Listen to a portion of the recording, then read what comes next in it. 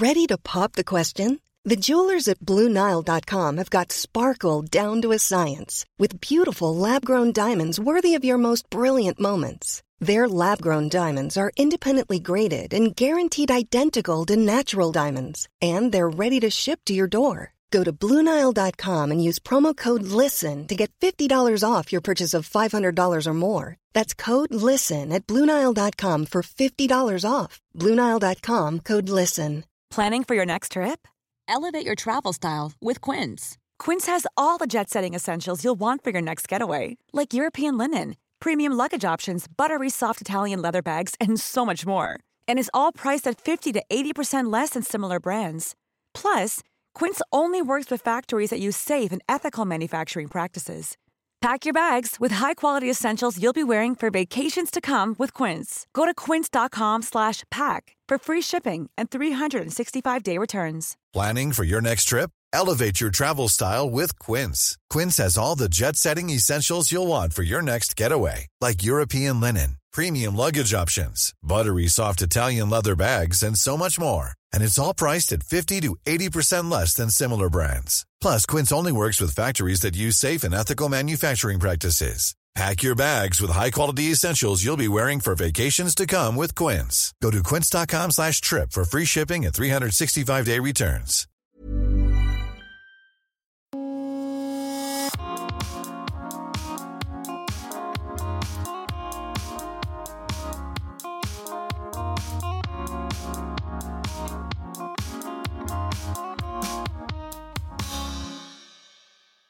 Hello, hello, hello! Hej! Välkommen till premiären av Livet leker The Naked Truth. Yes, välkomna.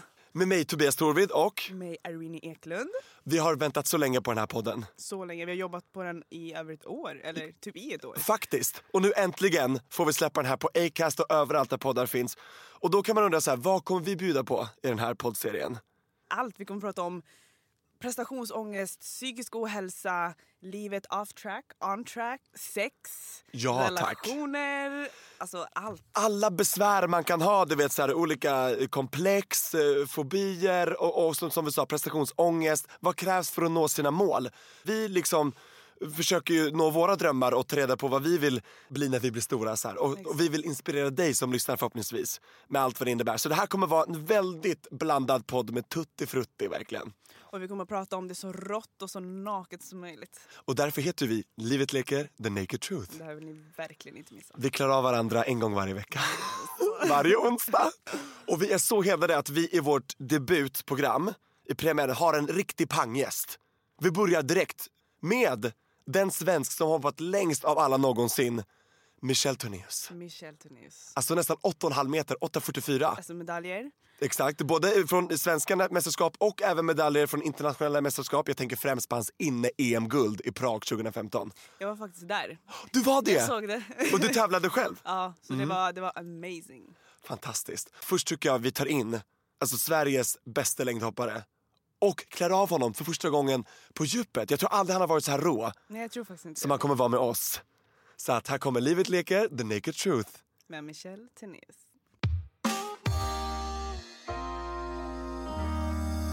Hello! Hello. It's me. Irene, berätta vad du äter för frukost idag. Jag åt tyvärr ingen frukost. Aj, det är oseriöst. I don't eat breakfast. Är det så? I don't eat food. Vet du vad jag käkat till frukost idag? Ostbågar. Åh, för fan vad gott. Passa på nu när man är ledig, då man bara går loss och käkar allt det här som man inte kan. En dag jag käkade Max till lunch, McDonalds till middag. Ja, det är stabilt. Då måste du ha ett M till frukost också. M&M's. M&M's. Hon måste bli bättre på att lyssna dock. Vem? Du. På mig. Vad har du sagt? När jag säger så här grejer, jag bara, måste tänka på det här och det här. Och så, du vet, hon tittar på det med så hon bara, sen går hon iväg och så gör något helt annat. Det är Irene. Min syster säger också så. Hon bara, jag säger till dig att kolla på det här. Du säger okej. Och sen du bara går iväg. Jag är lite mushad här inne just nu. Det finns ju appar för det här som vi kan använda. Vi ska hjälpa dig. Det här, jag tror den här poddserien kommer hjälpa dig också, och mig, och alla som det kanske ska lyssnar. heta det. I huvudet på Irene. Det finns inget här uppe just nu. Jo. Nej, alltså jag är rubbad alltså. Nej. Ja, men det är sant. Jag var hos min psykolog häromdagen. Not so good eller? Han bara, vad känner du? Jag bara, jag känner ingenting. Sen gjorde någon så här jävla andningsövning som jag bara... KBT eller? Ja, Känn fötterna. exakt. Känn, Andas. ja. Och sen så bara... Man får känna. Jag kände ingenting. Jag tror jag är död inombords. Nej, ingen ADHD idag. Såg du min flipp på Instagram? Det var helt galet. Jag ska aldrig mer dricka Red Bull. Ja, din Instagram med dickpics där som du la upp, Ja, eller? dickpicsen. Hon dödade sin pojkvän igår alltså. Han Ja. ville Han är så- sova, man bara säger henne. Jag bara ej! Och han var fett tråkig. Ja, jag tycker det var så roligt. Så jag bara, filma mig när jag twerkar på väggen. Han bara Ja, nej. Jag bara jo! Det är fantastiskt. Han bara nej. Jag tror att det är det här folk jo. vill se på Insta. Jag tror verkligen det. Vet du vad min chef sa? Så han sa I wanna eat you up. Man bara okej, det här känns det fel, I will report you. Det här är... No, that didn't happen. Men... Jag kan tänka mig att han är thirsty. det kan han säkert vara. Men, vet du vad han sa? Vi pratade igår. För han hade en killkompis som pratade med sitt ex fortfarande. Så vi pratade bla bla bla, mitt liv och han bara, du har mycket otur. Han bara, du måste ändra någonting i livet. Sen han bara, you need to break up with your boyfriend. Jag bara, Say what? va? What the fuck? Han bara, clearly something's wrong. Han bara, you need to take a break and... Men why blame the boyfriend? Alltså ursäkta mig. Sen han bara, åk bort eller gör någonting för dig själv. Fokusera på din idrott bara för dig själv ett tag. Märker du att det går bättre utan honom? Goodbye, man. Jag bara, Jag kan säga så här. jag bara, Det har jag sagt, inte med pojkvännen grejen, det har jag aldrig sagt åt henne. Men jag har sagt åt henne att hon måste åka iväg och bli självständig. Jag har varit på henne, du ska åka på läger. Du ska göra det utan din pojkvän. Just för att du måste få växa själv. Har du varit tillsammans med honom sedan innan gymnasiet? Alltså jag har varit tillsammans med min flickvän i 11 år. Jag träffade när jag var 21. Shit. Och jag tyckte det är tidigt, så att vi har växt mycket med varandra. Men sen men har det är jag ändå grymt. haft... Jag har ju åkt iväg och gjort mina saker själv. Och hon har åkt iväg och gjort sina saker själv. Så vi har ändå kunnat växa på egen hand. Irene, när hon åker någonstans ska han alltid vara med. Alltså han är hennes trygghet. Och det kan jag tycka är bra. Men hur kan du utvecklas om du alltid är trygg? Men ni är ju inte alltid ihop, herregud. Alltid. Jag tar med honom överallt.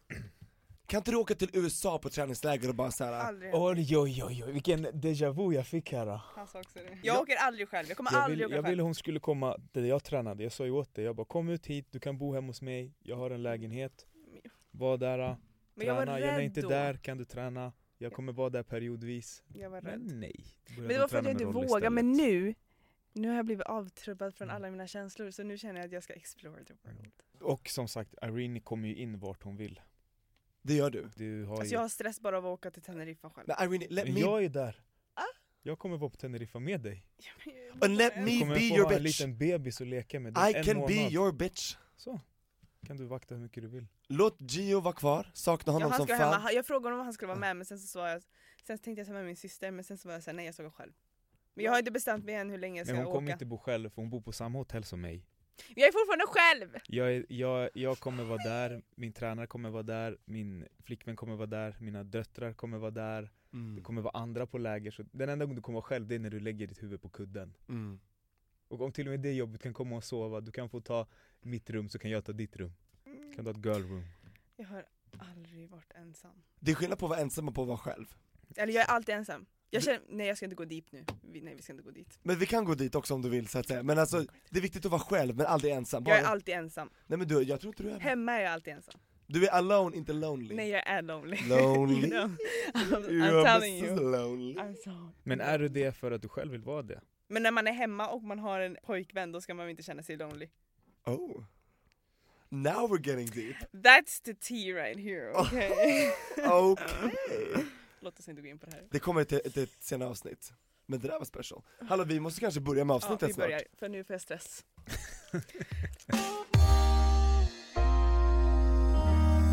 Hallå Michel Tornéus! Chulululu. Hur känns det att vara med i Livet Leker podcast? Ja men det är nice, kul att vara här och snacka lite mer.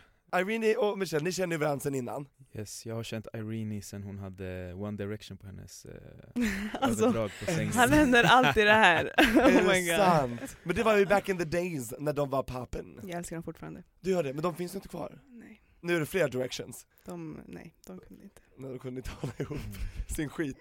Men det ska vi se om vi kan göra här. Mhm. Och Michel, vem är du om du själv får säga? Oj, jag är just nu 32-årig man, född och uppväxt i Sverige. Du reppar Botkyrka, eller? Yes sir, Botkyrka till the day I die.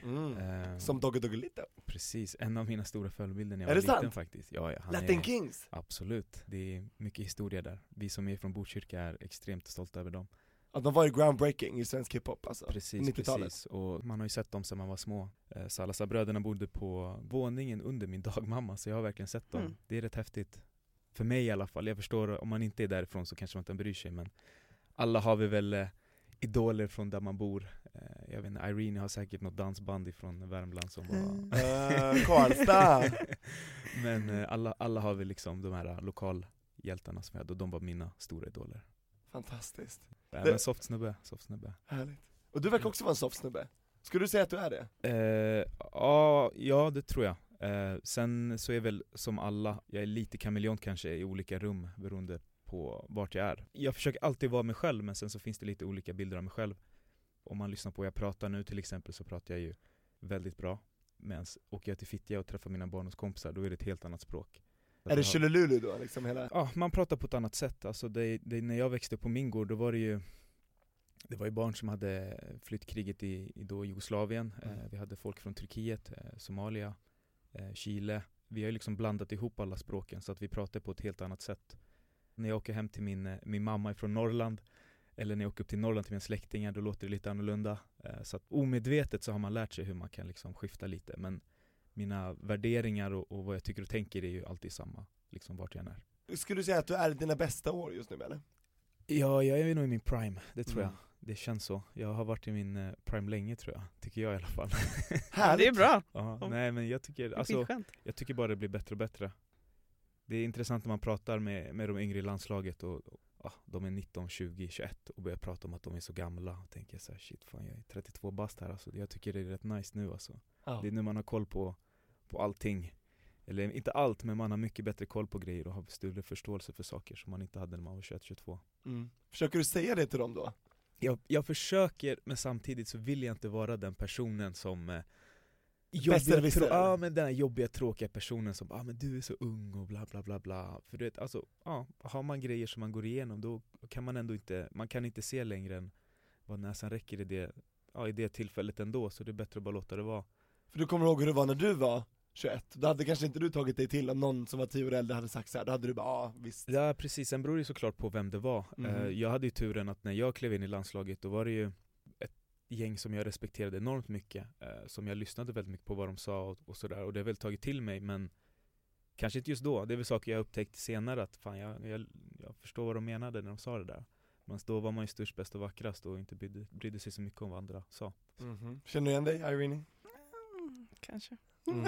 Det får vi se om 10 år. Ja, det får vi se om 10 år. Det var därför de sa det där. Michelle hade rätt hela tiden. Är du en av de äldsta i landslaget just nu? Ja, sen jag gjorde min första seniorlandskamp 2009 till EM nu i Berlin, så är det inte en enda kvar förutom jag. Wow. Så att, jag har inte ens tänkt på det. Nej, så Linus Törnblad hoppades vi skulle göra lite comeback här, men han gjorde bara SM och sen så... Precis, och han är ju liksom från min generation. Ja, han gjorde ändå SM och det var sjukt kul. Han funderade ju på att göra Finnkampen, men kände att han kanske inte riktigt redo för det. Jag tyckte det var rätt beslut. För hans planering sträckte sig bara till SM, så det är svårt att panikplanera, jag känner igen det där själv. Man kanske inte ska slänga någonting, för då kan man ju skada hela skiten, så att säga. Men han kanske gör comeback, han kanske fortsätter efter det här. Jag hoppas det. Det känns som att det finns mer i honom. Enormt mycket. Han var ju tvungen att sluta i sin prime, så att han har mycket kvar att plocka fram. Det är kanske är svårt också att vara i en gren där för att bli bäst i landet så måste man bli bäst i världen. För Stefan Holm var ju svårslagen alltså. Det är helt sjukt. Han slutade inte för att han var skadad. Nej. Han slutade ju för sin psykiska ohälsa. Precis. Och då förstår man ju att nu, kom tillbaka, gör det i din egna takt.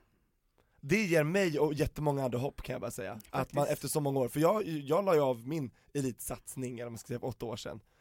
Och nu bara 8 år senare så bara, nu kör vi så här på en motionär nivå i alla fall. Men då, jag har ju gjort stor comeback för mig liksom. Så det tycker jag är så inspirerande.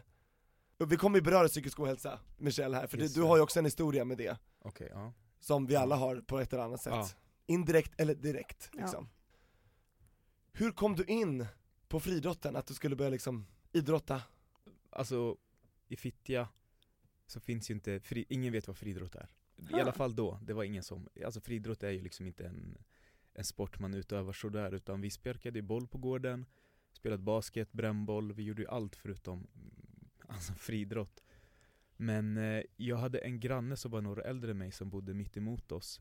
Jag skulle kalla henne min stora syster liksom. Hon var den jag alltid sprang efter när det var någonting. När hon gjorde någonting så skulle jag alltid göra det. Hon tog med mig till ungdomsgården, vi skulle dansa hiphop som man kallade det då. Hon skulle samla på hockeykort, då skulle jag också göra det. Jag vet ingenting om hockey, det visste inte hon heller, men vi skulle samla på hockeykort. Och, hon tog med mig på alla möjliga roliga knäppa saker som fanns för barn att göra. Och en gång var det friidrott, så att vi åkte ut till ett annat ställe som heter Tumba på andra sidan kommunen. Vi fick testa på typ så här 40 meter och hoppa längd och höjd och kula och sånt där. Jag kan inte riktigt säga så här på rak arm hur bra jag var, men jag vet att jag vann i alla fall 2 av 4 grenar. Och de frågade om jag ville börja. Tyckte väl att det var kul, kanske köra lite det här. Var det alltid längdhopp från början? Nej. Utan jag har kört allt. Hur gammal var du nu när det här hände? 6-7 år. Det var tidigt. Så att jag var väldigt ung. Men jag tyckte det lät roligt, det var spännande. Jag fick åka någon annanstans liksom. Det enda ställen jag hade varit på i stort sett var ju Fittja och Boden där min morsa är ifrån. Det är ganska stora kontraster. Ja.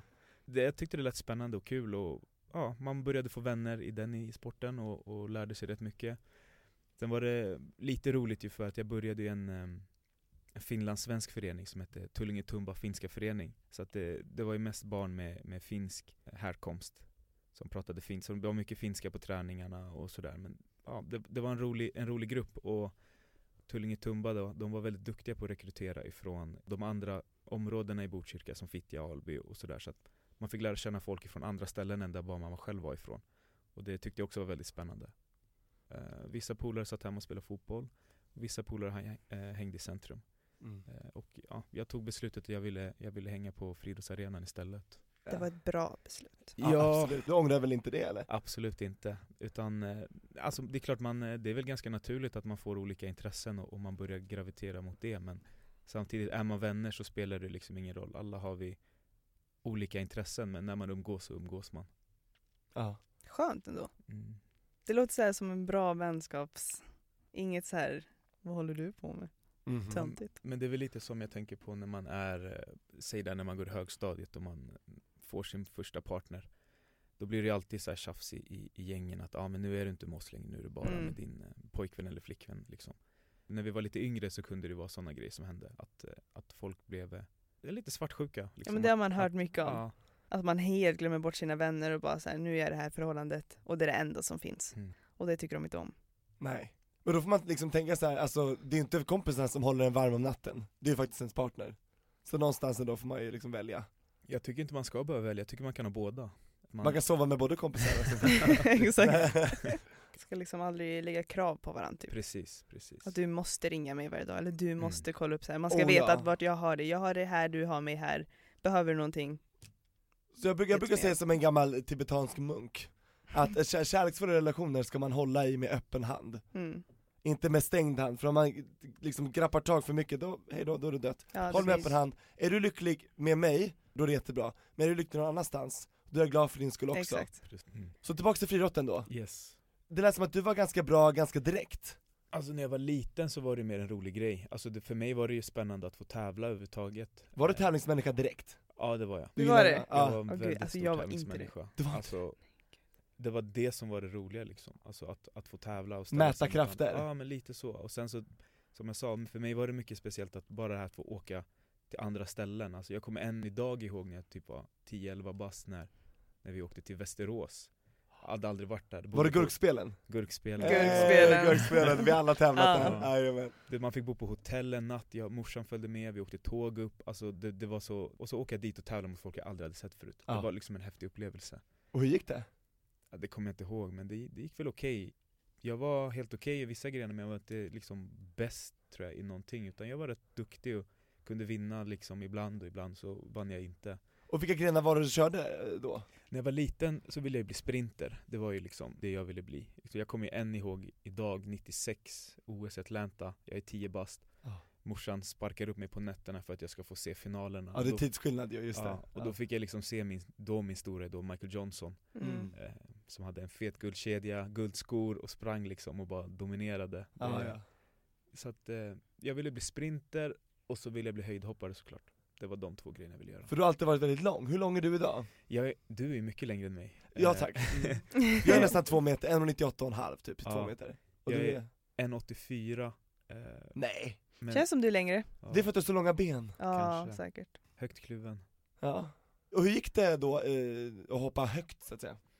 När jag hoppade höjd så, jag kommer ihåg mitt första USM när jag var 16, det gick i Sätrahallen. Då kanske jag var 7-8 eller något sånt där. Så att jag var inte alls den som gick in och dominerade alls i barnåldern. Jag var ingen barnstjärna, jag var en i mängden.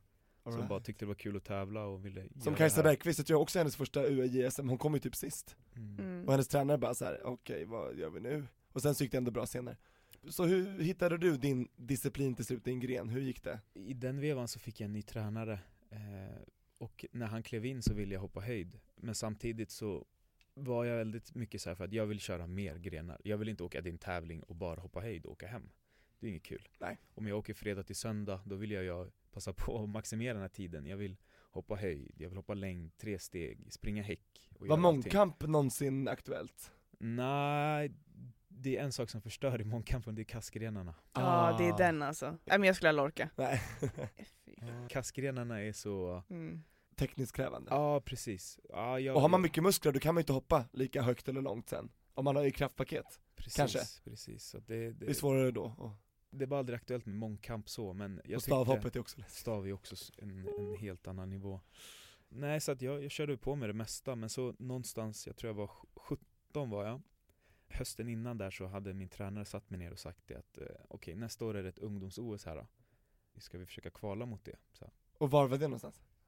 Paris 2003. Och då kände jag så, ja men det är klart jag vill åka dit.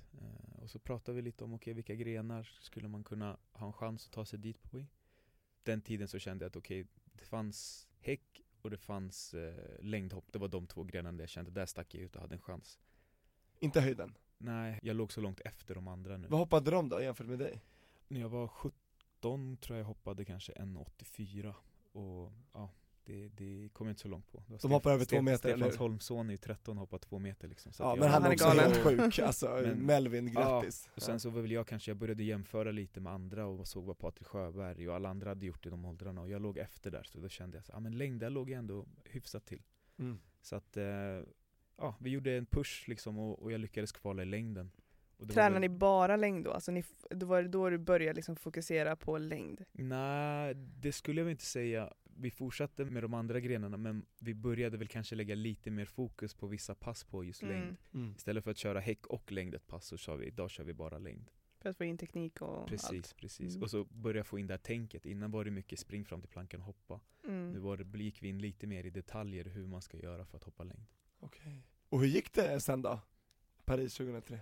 Jag tyckte det var bra. Jag tror jag kom 6:a i finalen. Och det var väl där egentligen det började bli på riktigt att det här kanske är någonting man kan satsa lite mer på. Och när blev det liksom nästa steg karriär då liksom? Året efter så var det ett junior-VM i Italien och det lyckades jag inte kvala till, så att jag åkte inte ens faktiskt på något junior-VM. Men året efter det var ett junior-EM istället, och det året så hände någonting. Jag slutade samma år, slutade gymnasiet, och som alla andra så hade jag ju en ganska vild studenttid sista perioden. Det var mycket fester och mycket annat, men på något sätt så det året hoppade jag 7,94, rankad 2 i världen bland 19-åringar. Åkte till ett junior-VM som egentligen förhandsfavorit. Åkte dit och blev 4 faktiskt, så jag tog ingen medalj. Surt att vara 4 ändå. Ja, jo, det har hänt mig. Den här jävliga 4:e platsen alltså. Men det var liksom en ordentlig punkspark, men samtidigt visar det ju att här finns det potential och här kan man liksom utvecklas. Och i och med att jag hade gjort 7,94 så visste jag året efter skulle vi ha EM i Göteborg och kvalgränsen var 7,95. Jag var 1 centimeter ifrån som då 20-åring att få hoppa på EM i hemmaplan. Så det var ju mitt stora mål. Tack vare 7,94 så gjorde det att sponsorerna började vakna upp. Och jag kunde börja få lite stöd så att jag hade råd att träna och hjälpa min tränare på det sättet också. På heltid? Ja, sen var det ju såklart inga monstersummor. Jag var ju fortfarande tvungen att göra andra saker. Jag hade ju jobb som jag gjorde på sidan av för att kunna träna. Så att jag bland annat jobbade på en ungdomsgård 3-4 gånger i veckan.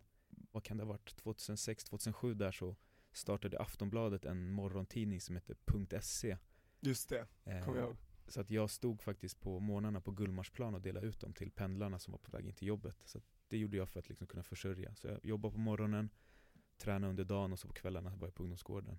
Hur kändes det då? Alltså hur fick du ihop allting? Jag hade ju tur att jag bodde hemma så att jag var ju inte i behov av att betala en hyra eller någonting. Men samtidigt så behövde man ju pengar för att leva. Alltså för mig var ju friidrotten den högsta prioriteringen. Så att för mig handlade det bara om att försöka anpassa allt runt omkring för att jag skulle kunna göra det jag ville göra. Och du kände att du fick all tid du behövde för att faktiskt kunna satsa 100%? Det tycker jag. Alltså sen funkar väl jag så att jag försöker göra det bästa av de förutsättningarna jag har. Att gå omkring och känna att det här får jag inte tid med eller det här kommer inte funka. Det är min inställning aldrig varit så, utan det här är det jag har, då får jag göra det bästa av situationen. Det är bara att acceptera att det är som det är. Och hur var det med prestationskraven och ångesten på dig själv under den här tiden i början av din karriär liksom? Känns det som att du bara fortsatte bli bättre och bättre? Du hade inga problem att prestera eller sätta krav på dig själv? Alltså jag har väl alltid satt höga krav på mig själv och det har alltid gått upp och ner. Sen har väl jag kanske haft ett annat perspektiv på det, tror jag. Alltså jag kommer själv ifrån en bakgrund med en ensamstående mamma. Vi har liksom aldrig haft det bra, legat på kronis. Kronofogden alltså så? Ja. Men när försvann pappan då? Farsan försvann väl när jag var 3 år. Sen har han ju alltid liksom funnits runt omkring med min farsa. Om man säger så här, han har varit på många semestrar där han inte får lämna. Jaha, lite fängelse. Precis. I Sverige eller? Ja, bland annat. Mm. Så att vi har ju liksom alltid fått sköta oss själva och göra allting. Har du några syskon? En lillebrorsa som jag är uppväxt med. Så Okay. jag och min morsa och min lillebrorsa. Har ni någon relation till eran pappa?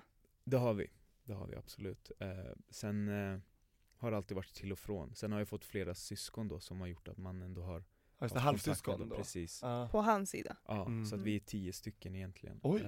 Det är bra jobbat. Ja, så låter lite stökigt typ. Pappa var lite stökig. Nej, men så det var liksom lite stökigt där. Ja. Det kom in så mycket frågor där i tonåren ändå. Det pratar med Irene som är uppväxt i Värmland liksom. Man har en annan hudfärg och vännerna runt omkring en kanske inte riktigt ser ut som man gör. Och det är mycket sånt i skallen som cirkulerar då också. Det är bara en känsla typ. Precis. Okay. Det är inte någonting någon säger liksom, utan det är bara någonting man känner så här, jag är lite out of place här. Det finns inte riktigt någon som är helt 100% förstår. Det låter konstigt, men det är bara någonting som är där. Men hur var det då, alltså för dig som ändå uppväxt på ett annat, jag hade ju inte tur ska vi säga, men där jag växte upp så såg alla olika ut. Alltså för mig runt omkring mig har det bara varit, vad ska man säga, svenska människor, vita. Alltså runt omkring mig, det är det enda jag har haft runt omkring mig. Det var inte så blandat. Det var den enda karamellen i polkagrisasken liksom. Exakt. För mig, jag har alltid varit så här, lite out of place, men samtidigt det var så jag levde. Så att det fanns väl ingenting att göra. Och jag är inte direkt den som går ut och skaffar vänner liksom. Så för mig var det bara att leva i det, helt enkelt. Okej. Men hjälpte idrotten dig då i det sammanhanget? Alltså kändes det som att det gjorde någon skillnad? Alltså idrotten var väl som en escape typ. Alltså, det var ju, idrotten är ett andra hem. Alltså friidrottsbanan är ju där man lever utanför allt annat man gör. Så att det är ju där man bara kommer och bara fokuserar på just det man ska göra och ingenting annat. För när man väl börjar träningen, då är det träningen liksom, och det är ingenting mer. Och det är inget fotbollslag, så att man behöver liksom inte så, utan det är bara, det är jag och det är min tränare och jag gör det jag behöver göra. Ja. Har ni känt att ni behövt prestera mera på grund av kanske hudfärgen eller så här? Inom friidrott, nej. För friidrott känns ganska så här blandat faktiskt, tycker jag. Ja, intressant, för jag vet att när jag var yngre så hade jag i alla fall det som en av morötterna. Liksom när vi åkte ut och tävlade, att jag skulle visa de andra att jag är bättre än dem. För till exempel, jag hade inga spikskor, jag körde vanliga gympadojor. Jag körde barfota. Jag skapade ju bilden av att här har ni folk som har pengar, de är inte alls lika, de har det mycket bättre ställt än mig.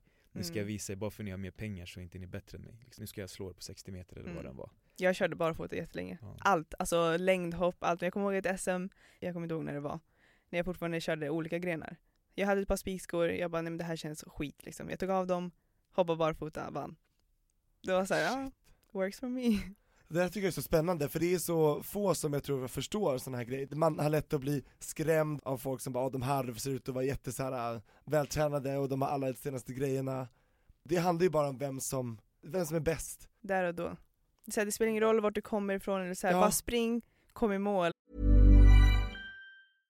This is Paige, the co-host of Giggly Squad, and I want to tell you about a company that I've been loving, Olive & June. Olive & June gives you everything that you need for a salon-quality manicure in one box. And if you break it down, it really comes out to $2 a manicure, which is absolutely insane. It's also so easy to get salon-worthy nails at home with Olive & June. The difference between how your nails used to look when you did them yourself and now with the Mani system is a complete game changer. The best thing about Olive & June, too, is it's a quick dry. Dries in about 1 minute, lasts for 5 days, and full coverage in up to 1 to 2 coats. Visit oliveandjune.com/perfectmani20 for 20% off your first system. That's oliveandjune.com/perfectmani20 for 20% off your first system.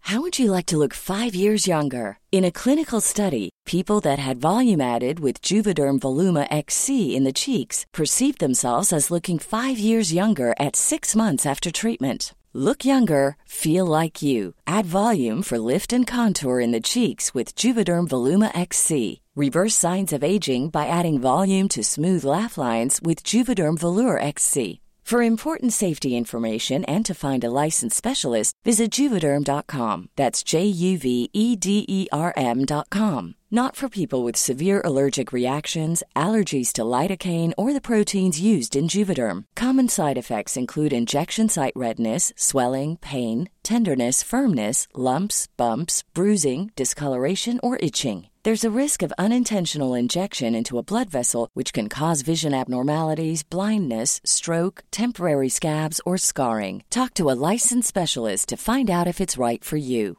A lot can happen in 3 years, like a chatbot may be your new best friend. But what won't change? Needing health insurance. United Healthcare Tri-Term Medical Plans, underwritten by Golden Rule Insurance Company, offer flexible, budget-friendly coverage that lasts nearly 3 years in some states. Learn more at uh1.com. Millions of people have lost weight with personalized plans from Noom. Like Evan, who can't stand salads and still lost 50 pounds. Salads generally for most people are the easy button, right? For me, that wasn't an option. I never really was a salad guy. That's just not who I am. But Noom worked for me. Get your personalized plan today at Noom.com. Real Noom user compensated to provide their story.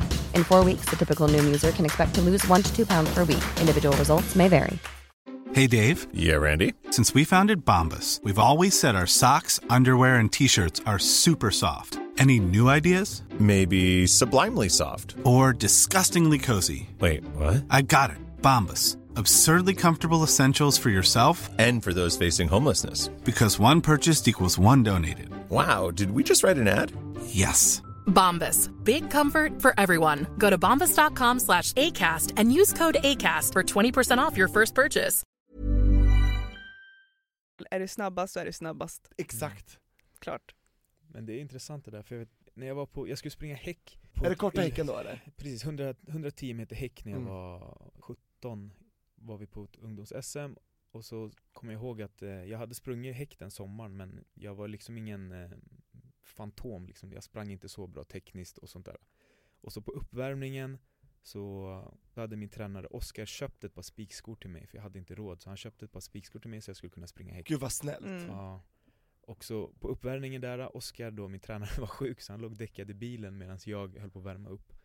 Och då ser jag liksom att killarna, de springer lite så här snyggt över häcken och gör så här teknik, de gör så här grymma övningar och sånt Övningar kan och jag alltid bara, se så bra ut. Shit vad grymma, de här kommer spöa skiten nu med, tänkte jag. Blev osäker som fan. Men sen sprang jag och vann.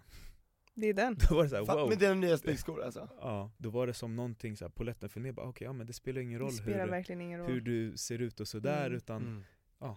Alltså när jag var som bäst kunde jag också kolla på folk och bara så här, shit vad snabb hon ser ut. Och sen så sprang vi och så var jag 3 sekunder snabbare. För att, alltså det blir så här, det är någonting i hjärnan som bara så här flippar när man ska sitta och kolla och hålla på, nej, vet så bara, vilka stora vader han har. Ja, men allt möjligt, liksom, övningar, de kan se så himla bra ut.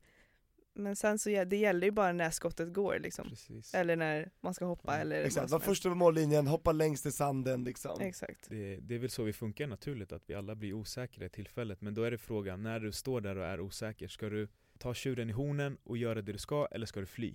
Du hade ju 2 alternativ där när man såg dem. Antingen hade du kunnat sagt, jag har lite ont i vaden, och så bangar man på springa.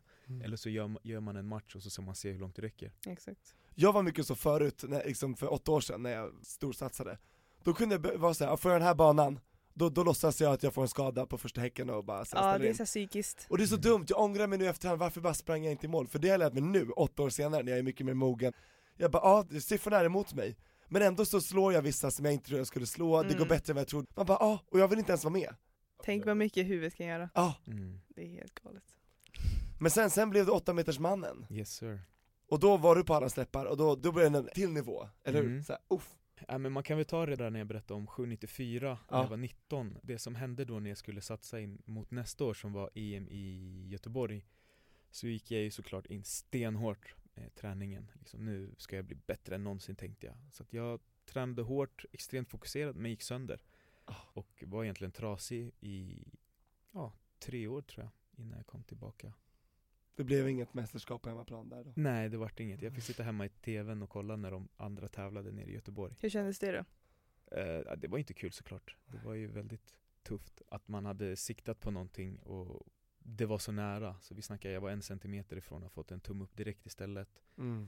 Inte bara det, även se dem som jag har tampats med i junioråldern åka dit och göra bra ifrån sig och känna att nu får inte jag en chans att vara med här.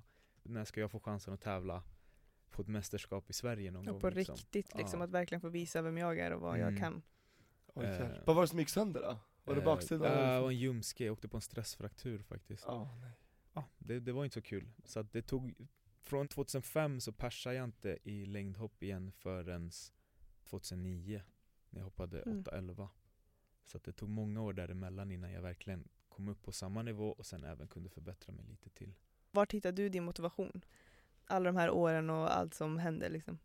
Alltså det jag gjorde då efter 2005 där, dels jobbade jag ju. Men sen så var det just det, jag tyckte det var så himla kul. Alltså jag var precis så balanserade på att få komma ut på internationella mästerskap.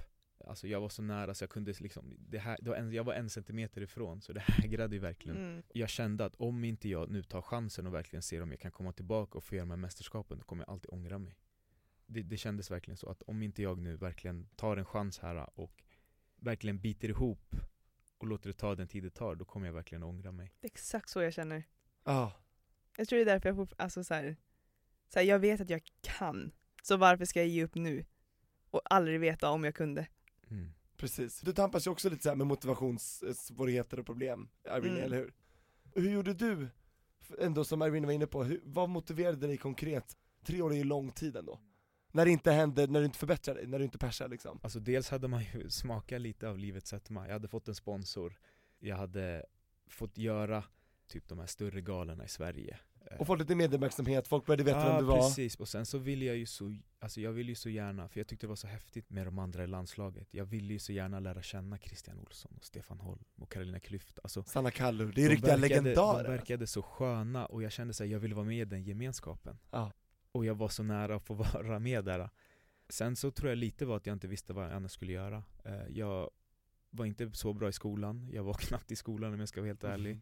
Det här var det jag verkligen brann för och tyckte var kul. Jag har ju en talang definitivt för det här. Ja, jag visste inte vad jag skulle göra annars. Jag hade inga planer, ingen plan B. Jag hade okej betyg i skolan liksom, men jag är inte akademiskt lagd liksom. Högskola och sånt där, det fanns inte på min världskarta. Någonstans så visste jag ju att bara jag blir hel så kommer jag ju att vara med.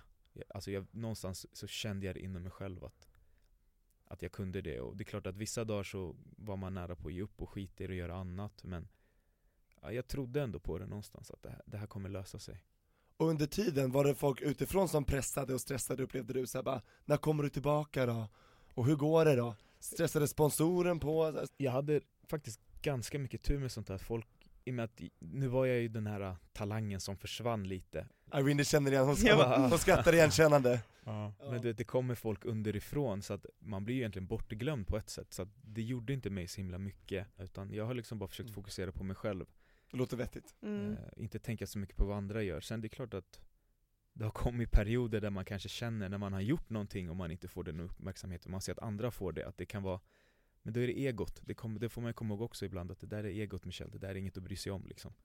Alla har vi ett ego och vill bli bekräftade och uppskattade, men ibland ibland är det bara som det. Ibland är det inte ditt moment tydligen. Man bara, okej, då får man klappa sig själv. Man får vara duktig på att klappa sig själv. Sen så har jag ändå haft folk runt omkring mig som har stöttat mig. Bland annat min tränare Oskar som har stöttat mig till 100%. Och han har varit en tränare länge nu? precis. Vi började i 2001. Och sen så min morsa har alltid stöttat mig. Men sen har jag alltid haft en tro på mig själv att jag kan göra det jag vill göra. Var kommer den ifrån? Jag tror den kommer ifrån någonstans att när jag var liten att man hade som man hade. Jag hade en period i skolan där jag var väldigt utfryst eller liksom så här, lite småmobbad liksom, för att jag var annorlunda. Vadå, för att du var lång eller? Ja, för att jag hade en annan hudfärg kanske lite mera. Ja, var det så? Sådana där saker har bara gjort mig starkare. Jag har alltid trott på mig själv och jag tror att det måste vara någonting min morsa liksom har satt i mig liksom, att hon sa ju alltid det när vi var små liksom, att du får göra vad du vill men bara du gör det till 100%. Och lite så har jag liksom, så lever jag mitt liv liksom, att om jag gör något så ska jag göra det ordentligt, annars får det vara.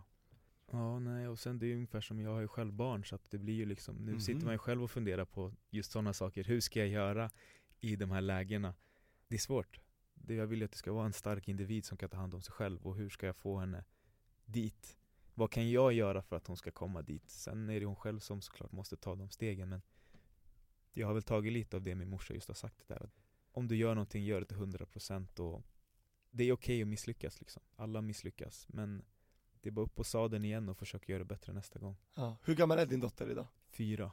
Och hon hade inte kommit utan din underbara tjej. Nej, det hade varit svårt. Så när kom hon in i bilden? Ja, det är 11 år sedan nu. Så att jag träffade henne när jag var rätt tidigt. Hur viktigt var det? Jag tror det var väldigt viktigt. När jag kom hem kunde jag prata om andra saker än vad jag hade gjort på träningen. Hon visste ju knappt, hon visste vem Carolina Klüft var typ. Det var det hon visste om friidrott. Ja. För hur träffades ni liksom? Ja, det var en kompis som fyllde år på juldagen. Så vi hade alltid som tradition att vi skulle gå ut på juldagen. Och då var vi ute på ett ställe och så råkade hon vara där med sina vänner. Och en av hennes vänner kände min kompis. Så att, och den vägen var det. Men hur hanterar hon allt det här? Liksom, man reser mycket i idrotten. Man är lite överallt liksom. Alltså det första jag gjorde när vi började, det var ju att försöka vara ärlig mot henne och säga det, att det här är liksom det jag brinner för. Det här är någonting jag vill göra, och ska du och jag ha ett liv tillsammans, då måste vi vara med på den här tågresan. Alltså inte att hon ska stå och laga mat till mig, utan mer att du måste förstå att i perioder så kommer jag vara borta. I perioder kommer jag komma hem och typ lägga mig på soffan för att jag är helt utslagen efter träningen. Och ja, hon köpte det. Liksom, hon hade ju själv tankar och planer och idéer på vad hon ville göra. Hon ville ha en frisörsalong och satsa på det, var egenföretagare, och jag ville satsa på det här. Så att då visste vi att okej, vi har våra egna saker att fokusera på, men sen när vi är tillsammans, då är vi tillsammans. Det är ju verkligen så när man har en hel satsning som Irene säger. Det är nästan som att man har en tredje person i förhållandet. Ja, men det är det verkligen. Det tar så mycket tid. Ja. Allt man ska göra, liksom, du kan inte åka utomlands utan att tänka, finns det en friidrottsbana? Alltså så här, exakt. Det tar så mycket tid. Och vissa elitatleter är ju lite extrema. De är så här, jag kan inte sitta på tunnelbana för då kan jag bli sjuk. Jag får inte vara i en biosalong för där flyger de omkring bakterier. Alltså blev du lite så någon gång att du tänkte så här, att det begränsade din vardag? jag brukar gå på bio på måndagar. För då går inga andra där? Precis. Oh my god. Gör du det, Irene? Du tänker inte så eller? Jag går inte på bio. Okej. Weirdo. Ännu mer weird. Det är så här, vad spelar det för roll? Alltså varför ska jag sitta i ett rum fullt med människor om jag kan gå på måndag och det är tomt och jag slipper höra folk sitta och knastra popcorn och grejer. Det är sant. Annars, nej, inga så här jätteweirda grejer. Men alltså relationer. Bara gå på bio på måndagar. Det är väl så när man är elitatlet, man måste tänka på sånt där. Jag får inte bli onödigt sjuk, får inte stoppa i med någonting onödan. Nej. Inte sådär, men jag hinkar ju inte jätteofta. Det är inte ofta ute på krogen liksom. Nej, inga alkohol så mycket så. Nej, jag kan gå ut, det brukar jag göra ändå. För jag har ändå lite vänner som spelar eller liksom håller event och sånt där. Men jag behöver inte dricka för det, jag kan gå ut och ha kul ändå. Exakt. Det vet jag som nykterist, jag har aldrig druckit i mitt liv. Jag har alltid haft kul ute. Precis. Jag tror jag har blivit mer avslappnad med tiden kanske. Förut kunde jag, det mest extrema jag gör, det är väl att jag kan vara enormt lat när jag kommer hem. Då ska inte jag göra ett skit. Och så du sparar på energi, tänker du? Precis. Och det kanske inte är jättekul alla dagar liksom. Alltså, ska vi hjälpa mig med det här? Nej, jag kan inte. Exakt. Ska vi åka till Skärholmen och handla? Nej, jag kan inte. Spara på benen, spara på de här. Exakt. Men jag har blivit bättre med tiden med de sakerna. Men hela det här nu när ni fick barn och så, och ni båda hade era grejer på varsin sida. Det är inte så att man kan stoppa sin friidrottskarriär. Nej. Hur bollar ni det samtidigt som hon har sin frisörsalong och du har din karriär liksom? Det tog lång tid för mig att anpassa mig till det, just därför att vi har haft våra egna saker där vi kan vara egoistiska, och sen när vi är hemma så är det nice. Helt plötsligt kommer in någon annan som, nu är det här prio 1. Eller hur, det måste bli prio 1, för man kan inte dissa sitt barn liksom. Nej. Jag ska träna, vi kan byta blöja sen typ. Det går ju inte, så att det blir ju prio 1, och på det så är det andra tankar som växer igen. Jag älskar att göra det här, men nu måste jag ju tjäna pengar på riktigt liksom. Nu lever du ju för någon annan. Ja, nu måste jag ju liksom, jag kan inte strunta i att ta ut en månadslön och så bara leva på bröd och vatten. Det går liksom inte, utan nu måste man ju verkligen dra in det man ska. Och det sätter ju en annan press på en. Hela det året 2014 tror jag det var väldigt svårt för mig, för att jag tappade lite glädjen i idrotten för att jag var så fokuserad på att det här måste lösa det här. Istället för att förut gick jag på banan och jag vill tävla för att jag vill vinna och jag tycker det är kul. Till att helt plötsligt... Det blev verkligen ett jobb liksom. Ja, det blev Shit, det låter som att lite så här prestationsångest kom in där lite grann. Ja, men lite så blir det ju. Nu måste jag leverera för det här. Var ni planerat att nu skulle barnet komma 2014? Eller var det så här, oops baby? Eller hur var det? Ja, men vi hade väl pratat om det innan. Vi pratade lite först om 2012 där, att blir det medalj här så känns det som att då kan vi liksom säkra upp här så att vi kan, på OS då alltså? Precis, då kan vi säkra upp för barn, men då var det ju tyvärr ingen medalj där. Och den här jävla fjärdeplatsen. Precis, och då var det här nästa lucka där man kände att men nu kan vi ändå få barn i en ålder där vi tycker att det känns helt okej. Ja, för då var du 28 eller? Precis, hon var 26, men då, det kändes som att det fanns liksom tid för oss då, liksom, att verkligen lägga ner. Det fanns fortfarande tid fram till nästa OS. Jag skulle hinna liksom akklimatisera mig för det här pappalivet. Exakt, och det är tur att du slipper bära barnet, för det är det mycket jag sitter där inne som kvinnlig idrottare och bara det här förstör ju hela kroppen. Jag förstår att vardagen blir en helt annan grej om man är ju 2 liksom föräldrar till ett barn. Men tänk om hela kroppen, de här 9 månaderna liksom, det blir en helt annan grej. Om man måste få tillbaka magmusklerna, de blir helt separerade. Jag kan bara tänka mig hur en kvinnlig atlet har det. Det är en helt annan. Fråga Kaller, hon vet ju liksom. Moa, ja. Eller det kunde varit mer uppförsbacke för dig, men det definitivt mycket mer uppförsbacke. Det är ändå sömnlösa nätter, jag fattar ju att det blir liksom här. Ja, exakt, det blir en annan vardag, men det försvinner ju inte liksom. Din kroppsliga prestation behöver ju inte påverka så mycket liksom, alltså fysiskt. Den behöver ju inte göra psykiskt det. Kan det bli det. Och det är nu vi någonstans kommer in här lite grann på psykisk ohälsa. Yes. Din erfarenhet av det, kan du berätta när du först kom i kontakt med det?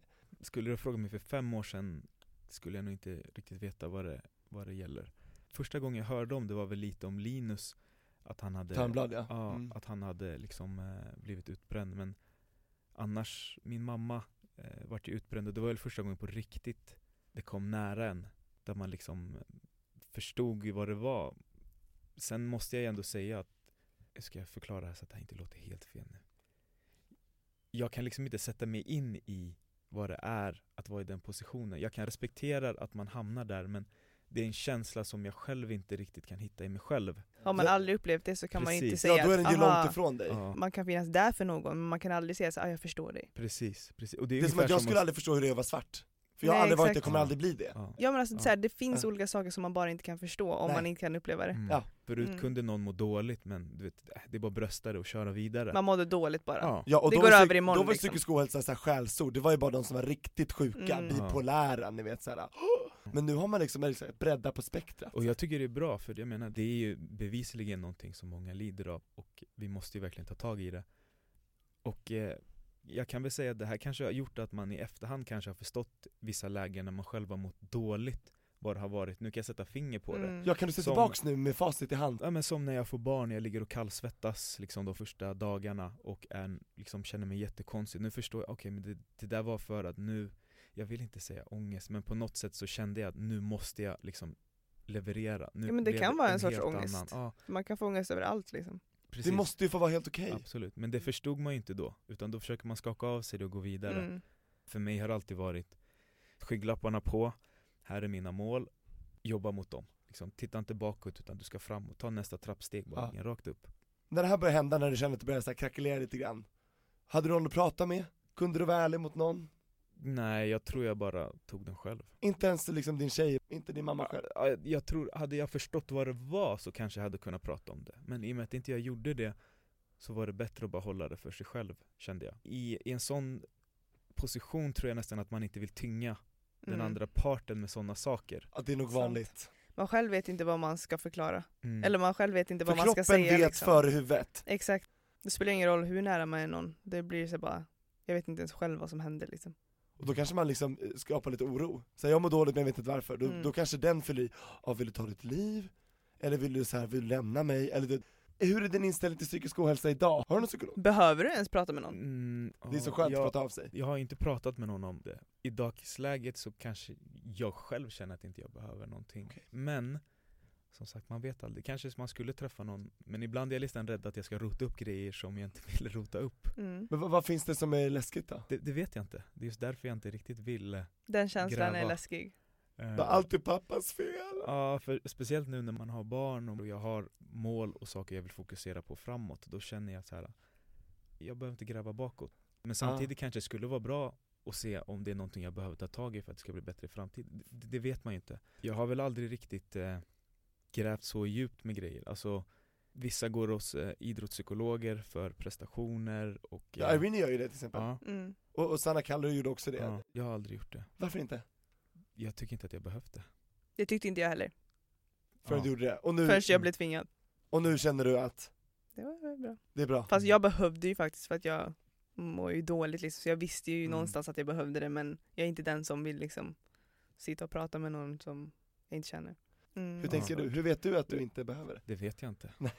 det vet jag faktiskt inte. Är det inte värt att testa då? Du kan alltid bara sluta gå. Det är det som är problemet nu. Om jag ska göra det, då vill jag göra det på riktigt. Då kan inte jag bara gå en timme. Det är mammas och motto som åker i huvudet. Då måste jag liksom, men då måste jag boka upp här nu. Nu ska vi köra det här tills allting känns bra. Men kan man inte bara tänka att det här är inte någonting du behöver prestera på? Det här är inte så här du ska vara bäst på något. Alltså så att tröskeln inte blir så hög. Bara gå en timme och bara se vad som händer. Kan inte det vara spännande? Ja, jag vet inte. Det känns som att det behövs mer tid än en timme dock, det är väl det. Det är sant, man hinner inte göra mirakel på en timme. Jag är botad, oh my god. It's a miracle. Men just med idrottspsykolog, jag tycker det är jättebra. Vad pratar man om där? Är det så här, hur känns det när du springer? Alltså, vi pratar ju inte bara om idrott.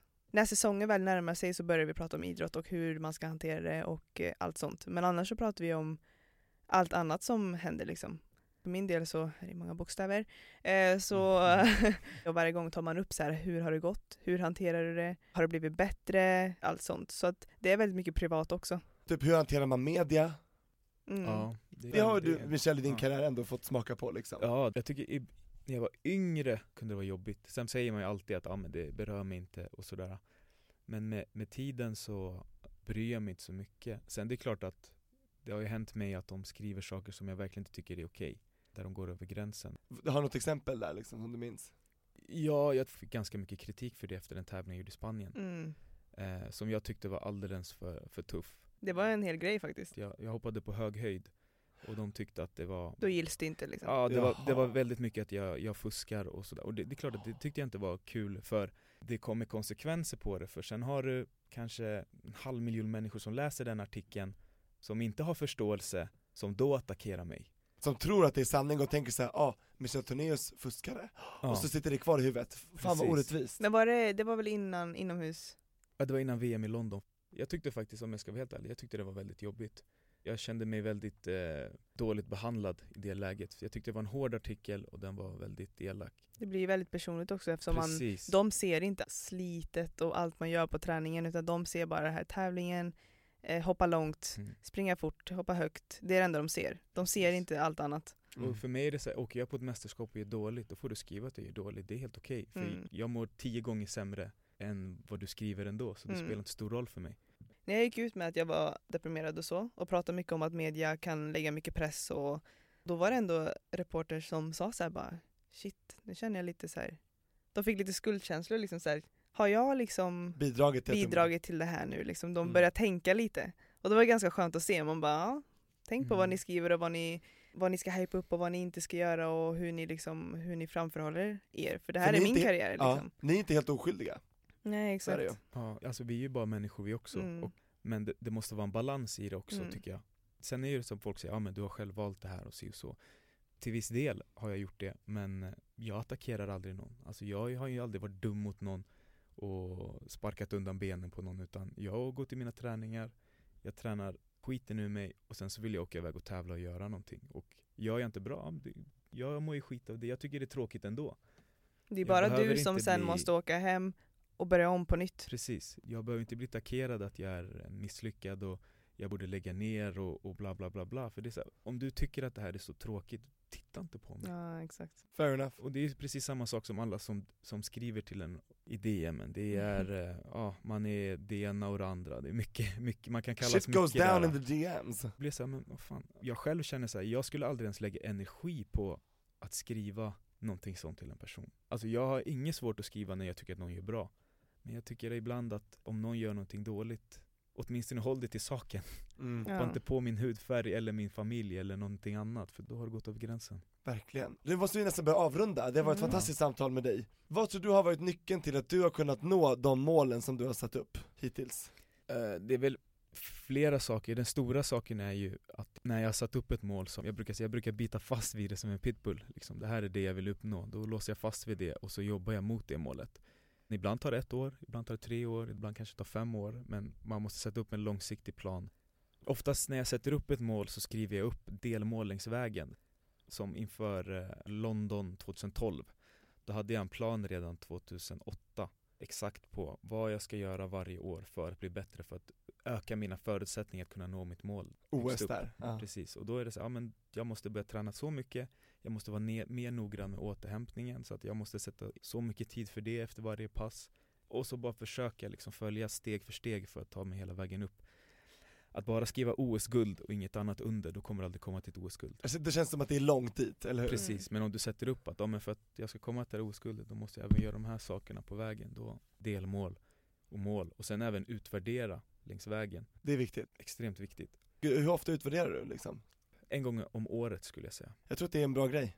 Gör du det här, Irene, eller? Jag är väldigt dåligt på det. Alltså, jag skulle nog behöva det, men jag har väldigt svårt för att bara ta tag i det helt själv liksom. Du och jag kan sätta oss och göra den. Kan inte ni göra det? Vi får väl göra det.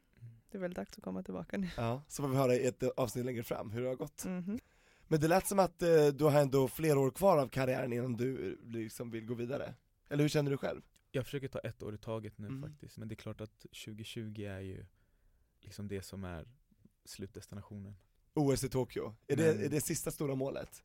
Längdhoppar Michelle, ja. Men sen har jag andra saker som jag... Ja, fler barn. Det lät som att du pratade om barn i plural. Kommer du liksom, vill du ha fler barn? Ja, absolut. Det är klart vi hoppas på det. Sweet. Ja, vi får se. Men sen såklart, jag hoppas bara att jag vill må bra. Jag hoppas att jag kan se till att mina barn och folk runt omkring mig mår bra också. Inte lägga energi på saker som inte går att påverka. Jag tror att jag har en förmåga att lägga energi på saker som jag inte borde lägga energi på. Till exempel? Ja, men när det är konflikter mellan folk har jag en förmåga att vilja vara där och vara med och försöka lösa det. Det är väl en stor grej, tror jag. Och sen bara hoppas att alla mår bra. Alla som lyssnar på det också mår bra. Jag hoppas att ni förstår att om jag tolkades konstigt här med psykisk ohälsa, att jag har full respekt för det och jag bara vill att alla ska må bra. Det är ett svårt ämne att prata om, tycker jag. För jag känner inte riktigt att jag har, vad ska man säga, tillräckligt kunskap i det. Och därför är det så viktigt att prata om det. Verkligen. För att då många känner igen sig i dig. Att de inte kan sätta ord på vad de tänker och känner, men det är så viktigt bara att prata om det. För då avdramatiserar vi det här, vi normaliserar det. Ja, men absolut, och sen är det okej att inte veta vad psykisk ohälsa är. Bara för att någon går igenom det betyder inte att alla gör det. Så man kan liksom inte bara döma någon bara för att man inte kan förstå vad det är liksom. Exakt, och psykisk ohälsa för dig är ju helt annorlunda än vad det är för dig och för verkligen. mig. Och med de orden så tackar jag så mycket för att du kom hit. Ja, verkligen. Till Livet leker, och vi hoppas att livet fortsätter att leka för dig. Oavsett hur många barn det blir eller många mästerskap som det är kvar liksom. Tack så jättemycket för att du ville komma. Ja, tack Michelle. Här. Tjolilulu. Vilket pang-avsnitt direkt, Irene. Verkligen, vi fick höra så mycket om hans karriär, om hans liv, hur han tänker. Inspirerande. Jag är så tacksam att han vågade och hade modet att släppa in oss så nära. Verkligen. Det var verkligen the naked truth. Ja, han är ju väldigt, alltså jag tränar med honom nu för tiden. Exakt. Och han är väldigt tyst av sig. Så att det är väldigt kul. Det här är att folk känner att de kan komma in i den här stämningen med oss två.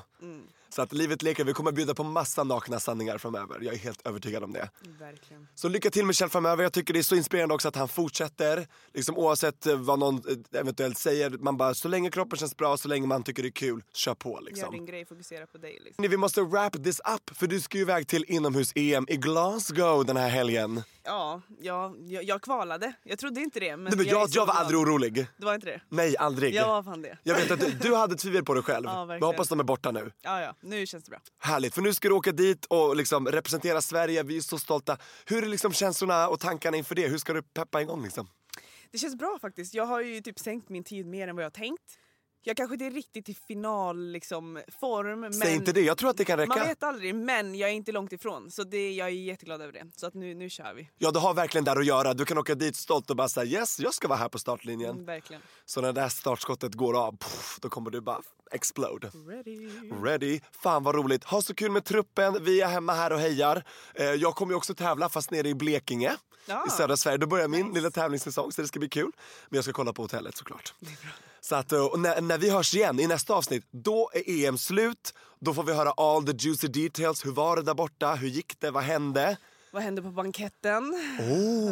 Så att du får vara våra ögon och öron där. Absolut. Då kom ihåg att vi hörs här överallt där poddar finns. Livet leker The Naked Truth varje onsdag från och med nu. Och glöm inte att följa Michelle på Instagram. Där heter han Michelle Tournes. Och ni kan även hitta moi på Irene Michelle Eklund. Underbart. Och jag finns också på Instagram och social media. Tobias Torvid, TH i båda och W.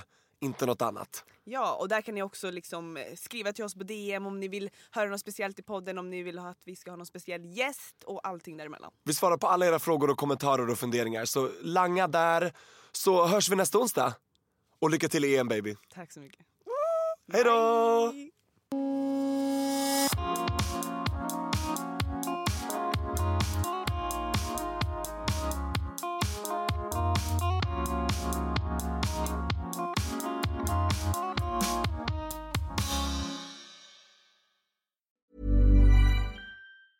Normally, being a little extra might be a bit much, but not when it comes to healthcare. That's why United Healthcare's Health Protector Guard fixed indemnity insurance plans, underwritten by Golden Rule Insurance Company, supplement your primary plan so you manage out-of-pocket costs. Learn more at uh1.com. Hey, it's Paige DeSorbo from Giggly Squad. High quality fashion without the price tag. Say hello to Quince.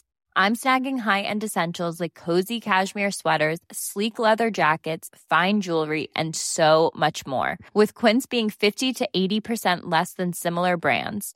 And they partner with factories that prioritize safe, ethical, and responsible manufacturing. I love that. Luxury quality within reach. Go to quince.com/style to get free shipping and 365-day returns on your next order. Quince.com/style. Imagine the softest sheets you've ever felt. Now imagine them getting even softer over time. That's what you'll feel with Boll & Branch's organic cotton sheets. In a recent customer survey, 96% replied that Boll & Branch sheets get softer with every wash. Start getting your best night's sleep in these sheets that get softer and softer for years to come. Try their sheets with a 30-night guarantee. Plus, get 15% off your first order at bollandbranch.com. Code BUTTERY. Exclusions apply. See site for details.